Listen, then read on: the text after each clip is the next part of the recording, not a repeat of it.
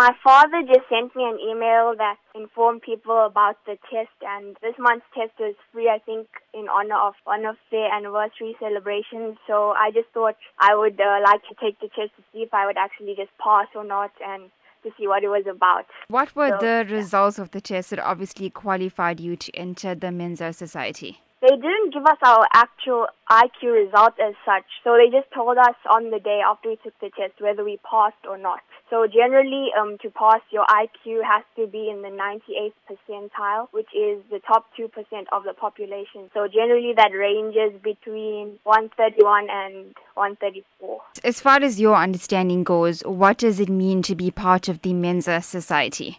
It's quite an honor because it's supposed to be one of the elite mental societies, and it doesn't just test like education as such. It tests like your general understanding of patterns, and it doesn't take any learning. So I think it's quite a true reflection of how you understand things, not just your ability to learn and repeat something like in a test. When you initially found out that you obviously had passed the test and you were now entered into the MENSA society, what was your immediate reaction? How did it make you feel? I was quite excited because it's like quite an honor. Obviously not everybody can be eligible to actually be part of this. It's like only like top 2% of the population that qualifies for it. So it was humbling, and yeah, I was excited that I actually qualified. When I actually went in to take the test, it was a mix of age groups, but anyone can take the test. And there were people in their 50s, there were people in their 20s, so it's like open to all age groups. But I think like also,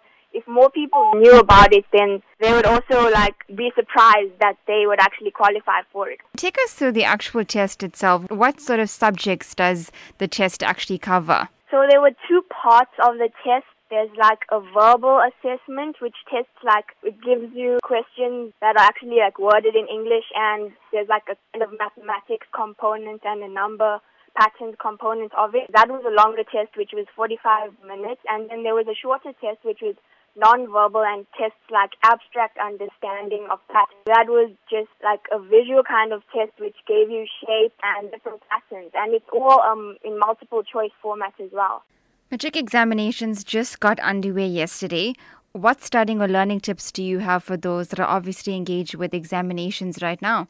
Well, when I was going through Matric, obviously learning the actual content is the most important part. But what I actually found helpful as well was going through past papers, previous questions to test your understanding, because learning the actual content is important, but you have to test your understanding of your work as well. You can't just be learning it over and over without actually reviewing what you've learned. So past papers were quite important for me.